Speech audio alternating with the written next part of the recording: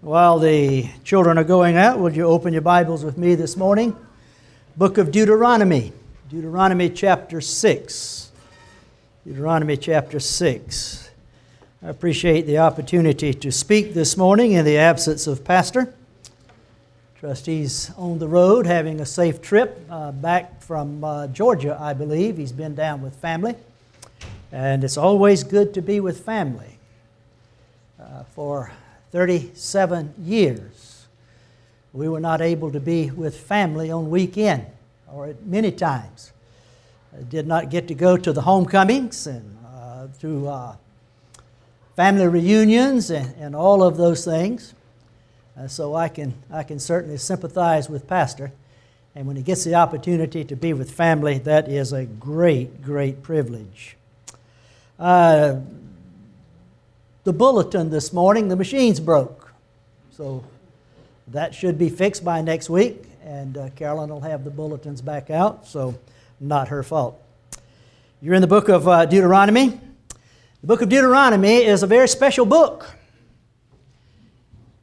It's a book about the life of Israel, God's chosen people, Old Testament chosen people.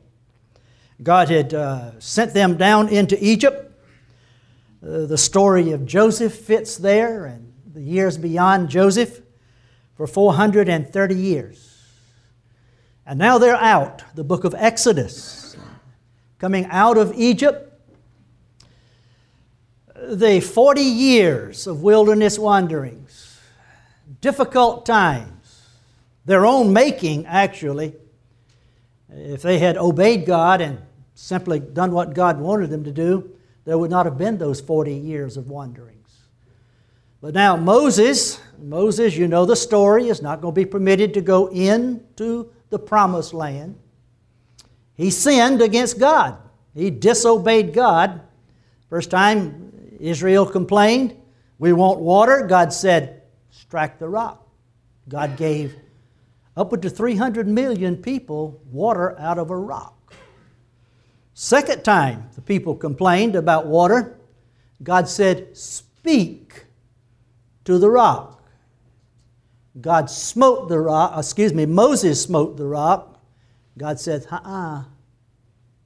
you've disobeyed me, and for that reason, you will not lead my children into the land that flows with milk and honey. You'll not enter. Moses understands this. He wrote the book of Deuteronomy.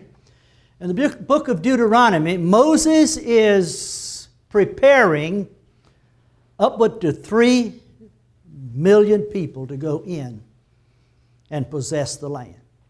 So he's an old man, upwards to 120 years. Now put yourself in a position, I can't put myself in a position of 120 years old by no stretch of the imagination, and neither do I want to.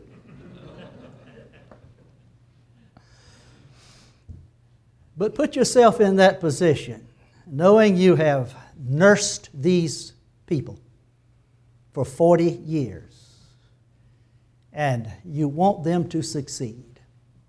You want them to go into the land and enjoy all that God has planned and prepared for them. But the best thing you're going to be able to do is go up on the mountain and look over, see the land, and die. You'll not set foot not on 1 inch of that land. Now, I say, put yourself in that position and write the book of Deuteronomy. See? Now you get it. You grasp the weight of the heart of this man. 120 years old. Walked with God. God would speak to him face to face. Nobody else. Face to face. And you got to leave him. That's the weight of this book. The entire book of Deuteronomy. Well, it's a book about life. And even though he's 120 years old, he understands that life is brief. At best, compare 120 to eternity. It's not even a drop in the bucket, as we say. Brief. James said, what is life? It's a vapor, appears for a little while and vanishes away. The psalmist said, life is 70. You know, I've experienced that, and I said, wow, is this the end? 70. And then he did say, perchance, what? 80. Maybe 80. But it's brief. Life is hard. Nobody ever said life would be easy. Bobby says, old age is not for sissies. Life is not for sissies. Understand that. How did Job describe it? For man is born for trouble. Man is born for trouble as the sparks fly upward. That describes life on planet Earth. But life also is filled with responsibility and accountability. And that's what Moses is trying to prepare Israel for responsibility, because they're going to be accountable to God. We're going to be accountable to God. 2 Corinthians chapter 5 and verse 10.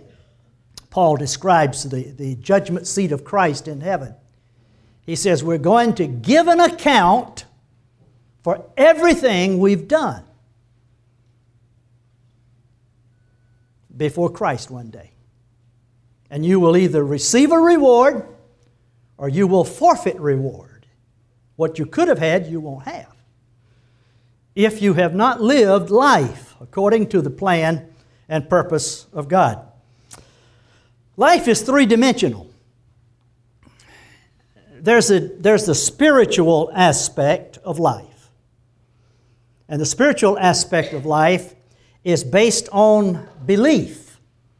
It's based on the doctrine of the Word of God.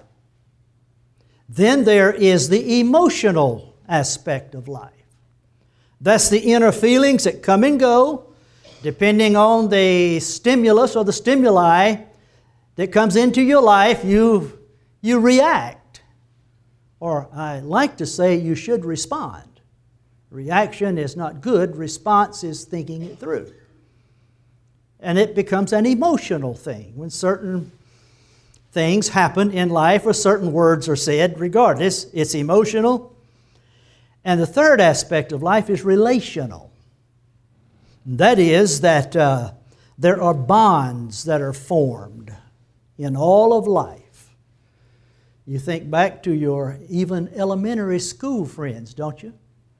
And then beyond, some of your teachers, your parents, of course, friends as you grow up through high school, through college, into the workplace. And there are relationships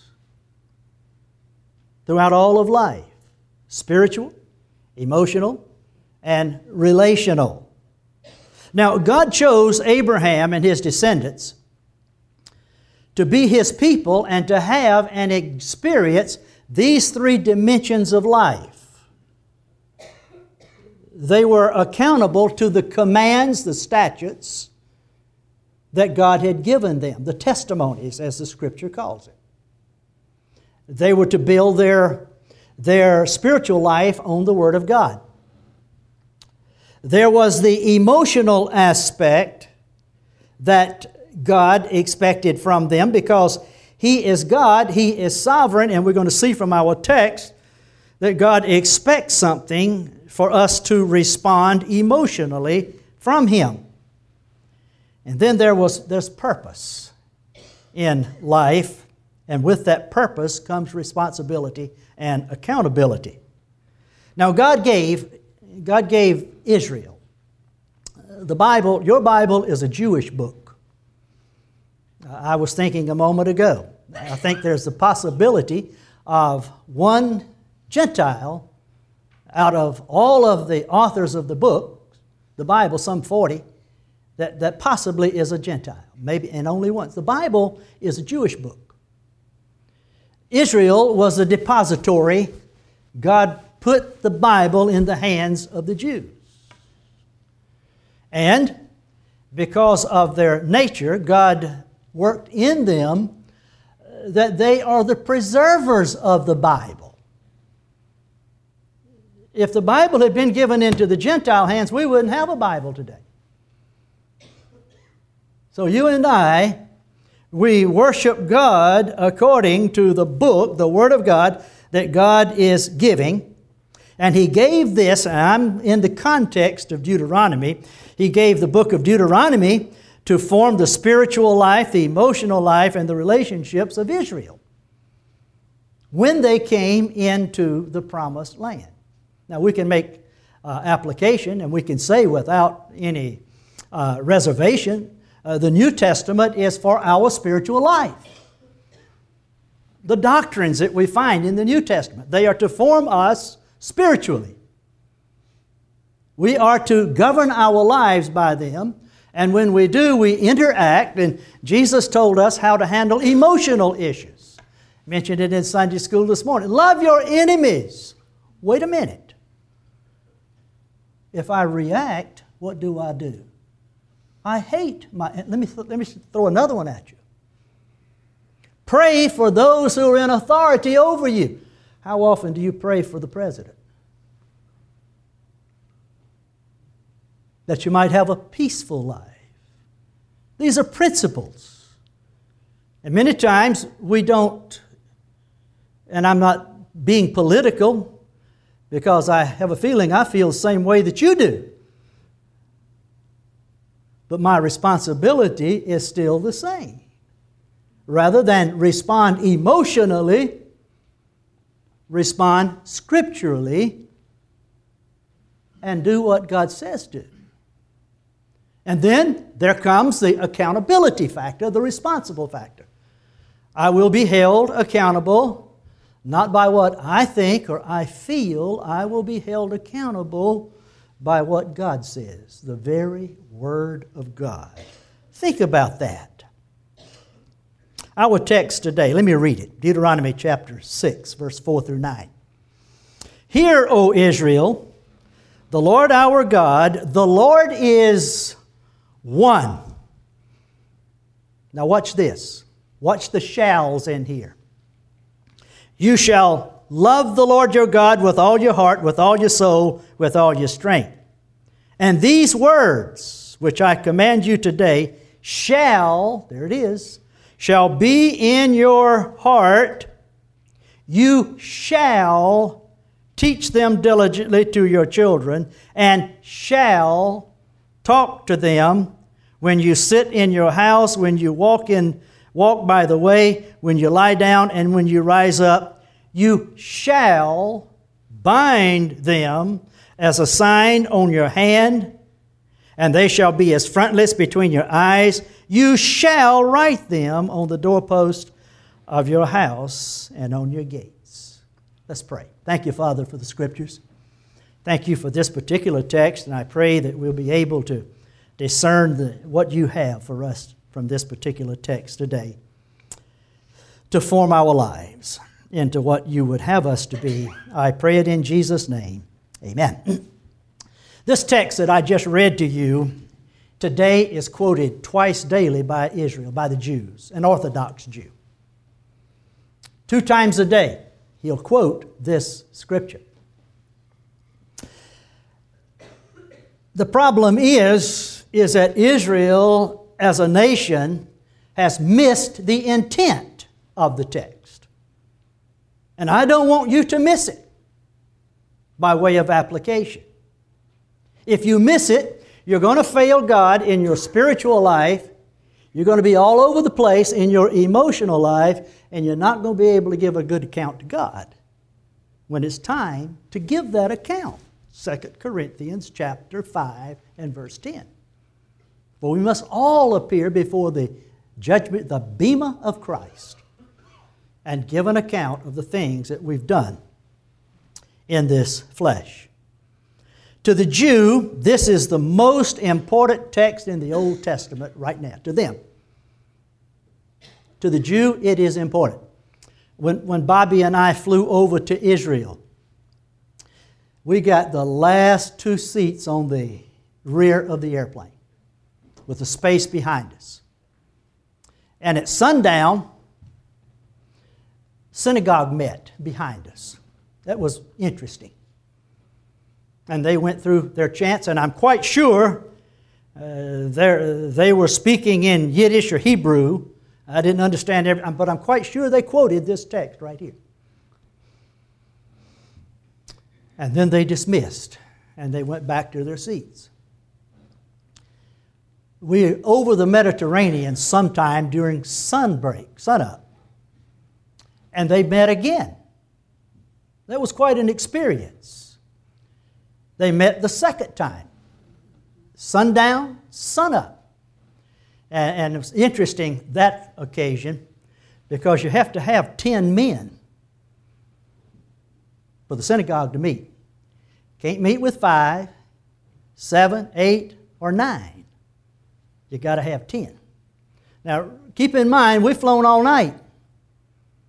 And these guys coming back, if I'd had a mirror, I would have reflected their image, I'm sure.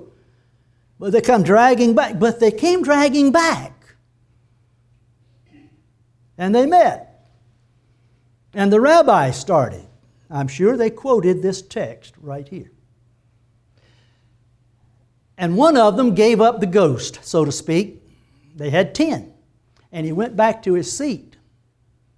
And the other 9 are back there, and all of a sudden, the rabbi realizes, we're not official. And he stopped. Right in the middle. And they looked around and asking each other, well, what happened? We were 10. So I looked over my shoulder. I said, one of you went up that way and took a seat. Well, you know what they did? They didn't quit.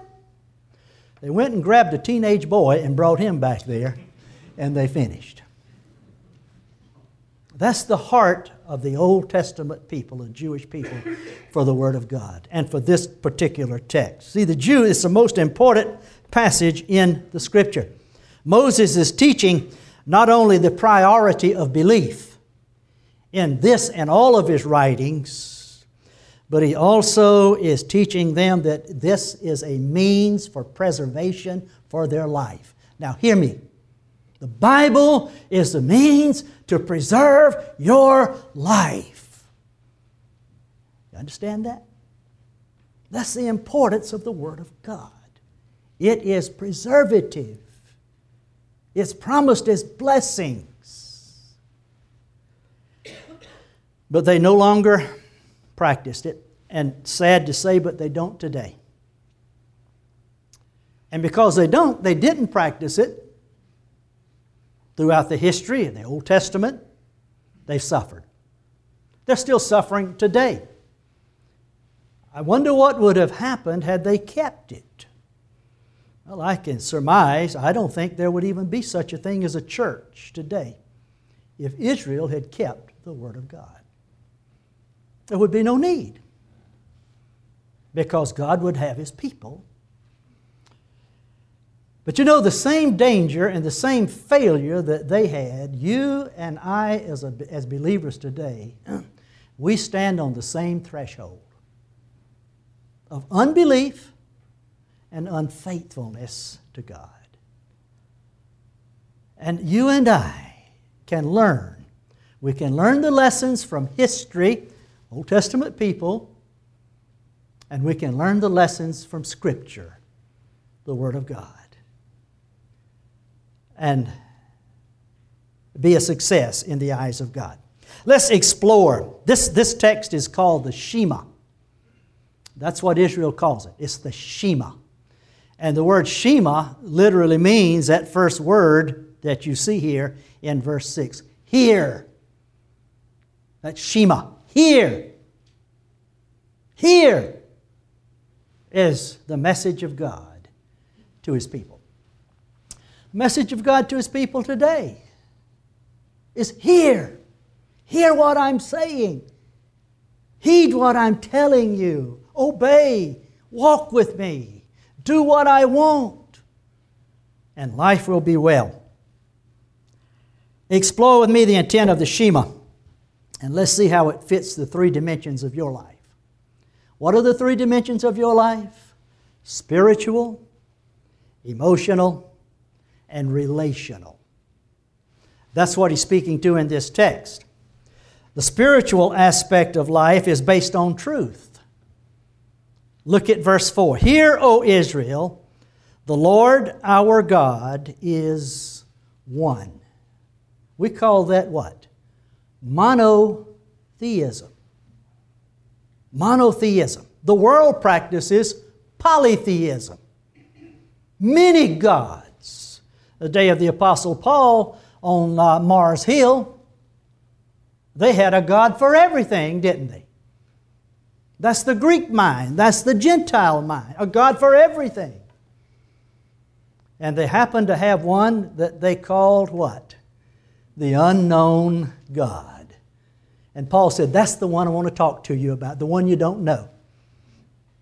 That's a good lesson for us. The world doesn't know our God. Unsaved people don't know our Savior. And that's the one that we should talk to them about. So the basis of spiritual life, monotheism, is a belief that there is only one God. Quite literally, this phrase could be the Lord our God, the Lord is one. You could say the Lord is God, the Lord is one. And of course, in the Ten Commandments, He said, you shall have no other gods before me. When Paul wrote to the church at Corinth, he says, to the world there are many gods and many lords. Then he said, but to us there is but one God and one Lord. So let's learn a biblical truth, let's practice a biblical truth, that God is one. And that word one there is an interesting word within itself. It speaks of unity. Now, I'm not going to build the Trinity out of this one, but it sure enough can be put there. Father, Son, and Holy Spirit.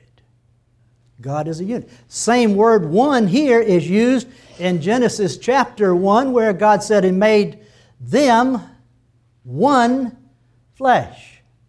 Though they were two individuals, male and female, Adam and Eve, as far as God was concerned, they were a unit. So our God, we have but one. That's a blessed truth. Let God be true and every man a liar, is what we learn from the Scripture. So the foundation on which spiritual life rests, it is the Word of God. Look at verse 1 of the chapter. Now this is the commandment, Moses saying, this is the commandment. These are the statutes and the judgments which the Lord your God has commanded to teach you that you may observe them in the land. When you get over on the other side of Jordan, this is what you're to do. This is what you're to observe. The uniqueness of the spiritual life is that it stands out from all other religions. 4 things about Christianity. Number 1, it's exclusive. We hear a lot about tolerance today. Be careful with that. If you're not careful, you'll tolerate every message there is, whether it's the Hindu, the Muslim, any message that's false, if you're not careful. Now, you're politically incorrect. You heard what I said. You're not incorrect. You are correct, but you're politically incorrect. Because the world says, tolerate. The message of the Bible is exclusive. What is the way of salvation? What is the only way of salvation? Jesus said, I am the, no man comes to the Father. You're being intolerant. Wait a minute. Jesus was intolerant. Now, that doesn't mean we're to hate. He said, love your enemies. Do good to those. That's the difference between our faith and their faith. They say, kill the infidel. That's not found in Scripture. So to have a spiritual life, we have to obey and build our lives on the Word of God. The Bible is exclusive about salvation. Listen to Paul. Paul was a bigot. I say that with tongue in cheek. All right? Listen to what he said. Galatians 1, 8 and 9. But even if we or an angel from heaven should preach to you a gospel contrary to what we have preached to you, he is to be accursed.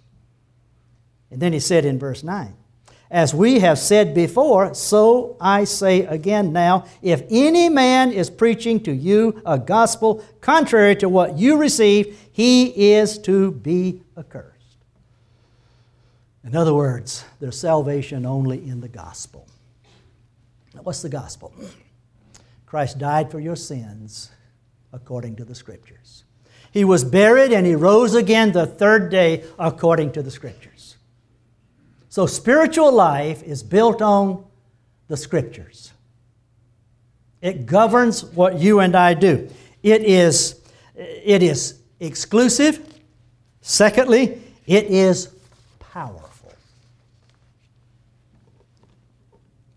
Being born again, not of corruptible seed, but of incorruptible by the Word of God. It's powerful. Regeneration. As many as received Him, to them He gave the power to become the sons of God, even to those who believe. It's complete. The Bible is complete. John wrote, I testify to everyone who hears the words of this prophecy, of this book. If anyone adds to them, God will add to him the plagues which are written in this book. The Bible's complete. Scripture's complete. And it also is eternal. Forever, O Lord, Thy word is settled. Where? In heaven. It came from heaven, it's settled in heaven.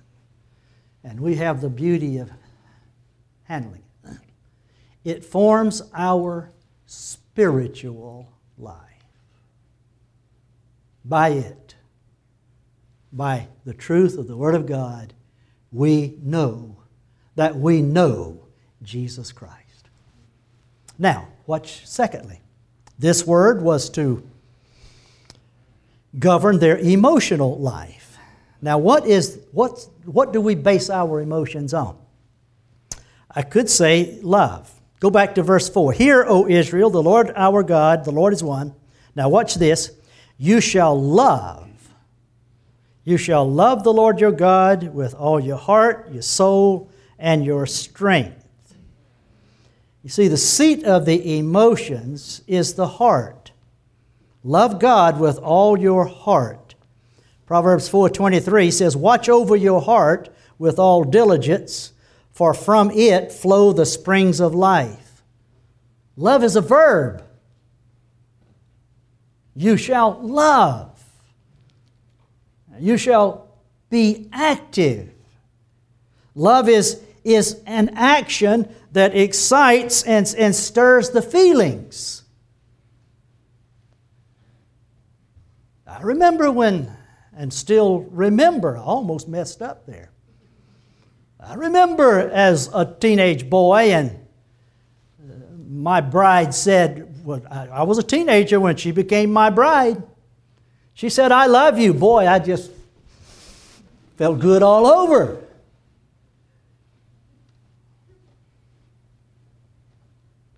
And I still feel that way. I'm not like that old guy who married her. You know the story. He said, when I married her, I told her I loved her. If I ever changed my mind, I'd let her know.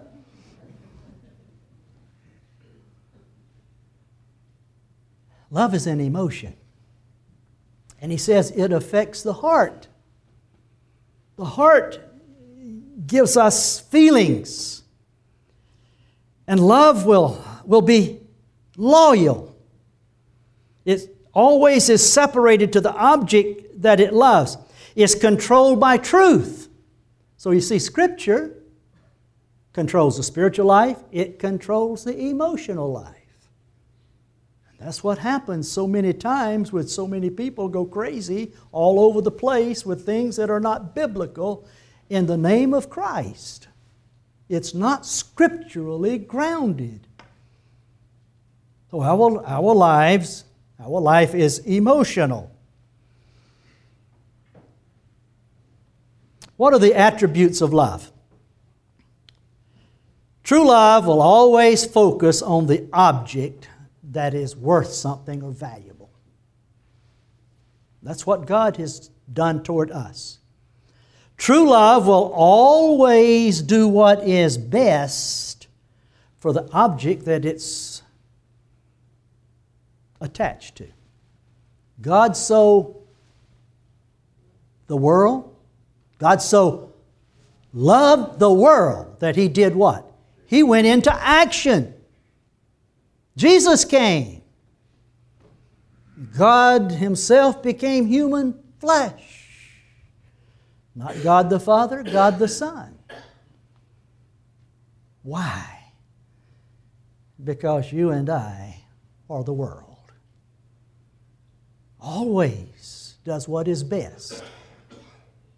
And then love will always will attach itself to one another. Jesus put much premium on this. You shall love the Lord your God with all your heart, soul, and strength. A lawyer came to Him, Matthew chapter 22. Jesus had already silenced the Pharisees. There was no more argument from them. Read the chapter. He had silenced the Herodians. There was no more argument for them. He had silenced the Sadducees. And here comes this lawyer. And he says, what is the greatest of all commands? Jesus quoted this. You shall love the Lord your God, all your heart, your soul, and your strength. See, Jesus put much premium. He put much weight because He knows that what you love, you're going to get emotional about it. And we love God. We love God. It's a controlling factor. Look at verse 6. These words which I command you today shall be in your heart. As a person thinks in his heart, that's what he is. You say, I have a major problem with life. You know where it comes from? Not from your friends. It comes from within you. Your thinking process. You are what you think. You think immoral acts long enough, and you will perform an immoral act. You think drugs long enough, and you will become a drug addict. You are what you think, what you focus on. So Jesus says, get the heart right.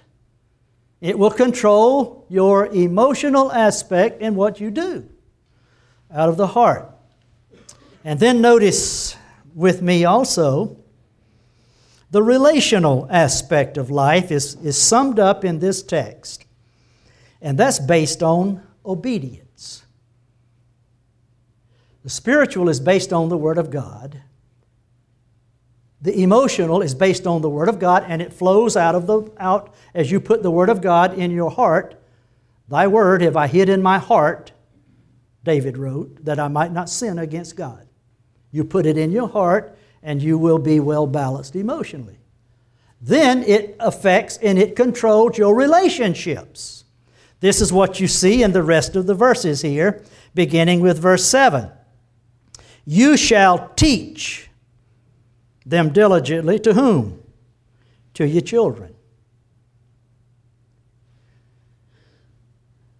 I'm in the middle of a book. I've got to get back to it. It's entitled The Last Christian Generation by Josh McDowell. And I'm going to tell you, he's opened my eyes. Well, my eyes were open, but he's helped me see clearer. that we could be living in the last days of biblical Christianity. Because our children do not know the Word of God. So he's saying here, you better teach it to your children. And he goes on to talk about the relationships that we're to have. Relationships in the family. This is what this is. Let me just read it again. He says, this word you shall teach your children. You'll talk about it to them. When you in your house, when you sit in your house, talk about the Word of God. Talk about God. Talk about the Savior. When you walk by the way, when you lie down at night, when you rise up, and he said, you shall even bind them as a sign on your hand. You see, the Jews became so literal and so external that they literally made what we call phylacteries, and they hang them from their sleeves. They even put the phylactery between their eyes. And they quote it twice a day, but don't know the meaning of it. You see, it can be external. It it governs our relationships. The Word of God. What kind of a relationship do you have in your home? Parents, please, please, teach your children the Word of God. When they're little, tell them the Bible stories. What do you think is the number one influence in a child's life today? We could kick this around for quite a while. What? Let me hear you. Video games and television. What else? Cell phones? Yeah. All right, let me burst your bubble. Television is number 7. Music is number 7 as an influence in children's lives. Wow. Peer pressure is big. Number 1. And family, mom and dad are number 1. That's who's influencing your children. Think about it. It blew my mind when I saw number 7. You know what I do most of the griping about? That old ungodly music and the television programs they're watching all the time.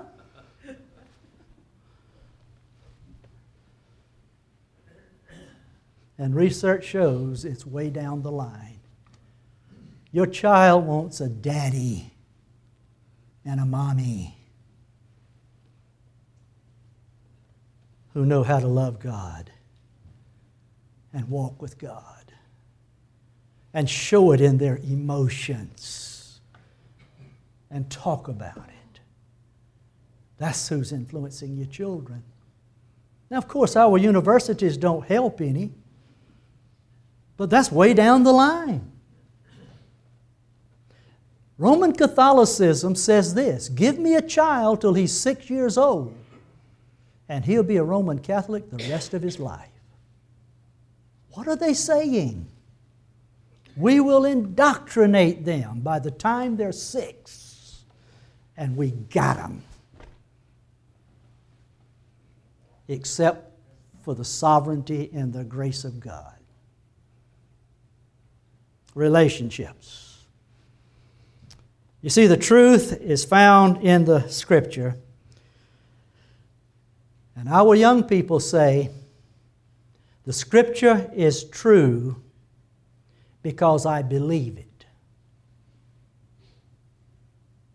Anything wrong with that? Scripture is true because I believe it. There's a lot wrong with that. The Scripture is true because it's the Word of God, whether I believe it or not. And I form my relationships based on that. Be not unequally yoked together with unbelievers. The relationships within the church.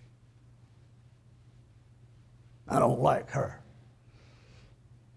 You know what he said? Wait a minute now.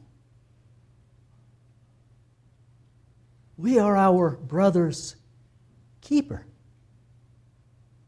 Relationships in the home, in the church, in the workplace. It comes back to the Word of God and obedience.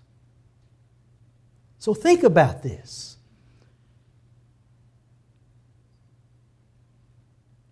The Lord is one. The Lord is God. The Lord is one. Whether I believe that or not. He is. And before Him every knee shall bow, tongue confess He's Lord.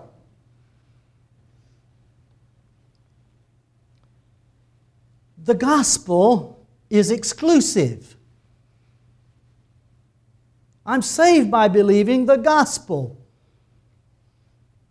Not in Mohammed or Confucius or Buddha or some sacrament. The gospel is the power of God to salvation to everyone who believes, to the Jew first and also to the Gentile. And the Word of God controls my relationships. It controls it in my home. It controls it among my children. It controls it when I'm out playing.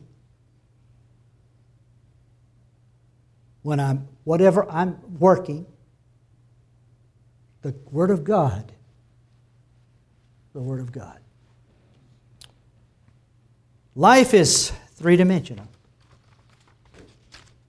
Spiritual, emotional, and relational. The relationship between God and you. Love God. Now Jesus added, He said, love your neighbor as yourself. So I would ask you, you want to stand before Jesus and give a good account? Hear, O Israel, hear my Christian brother, my Christian sister. Take the Word of God. Take the God of the Word. Form a faith that is true and a relationship that cannot be broken. And you'll finish your life and you'll hear Jesus say, and you know how I say it. He says, good and faithful servant. He says, enter in to the reward. I say, good job, is what Jesus wants to say to you and what He wants to say to me. Good job.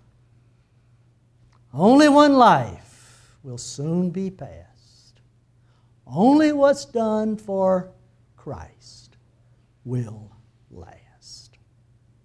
Let's pray. Thank you, Father, for the Word of God. Thank you for the God of the Word. Thank you that you are God. And we call you Father. We call you Abba, Father, trusting. Papa, Father. Thank you, Lord. I pray for my heart, first of all. For my heart can grow cold. I know because it's mine. And it does. I pray for the hearts of my brothers and my sisters whom I've had the privilege of speaking to today, to help them understand that life is rounded out in these areas. Spiritual aspect, emotional aspect, and relationships. God, you speak to the Christian, first of all, that if there's sin in the life, these areas are not right, not the right understanding of the Word of God, this can be corrected even by confession of that sin and committing the life afresh to you. Father, if my words have fallen upon someone who doesn't know Jesus today, help them understand that the gospel is the only way, the only means, the only message of salvation. May that person pass from spiritual death into spiritual life. I pray it in Jesus' name. Amen.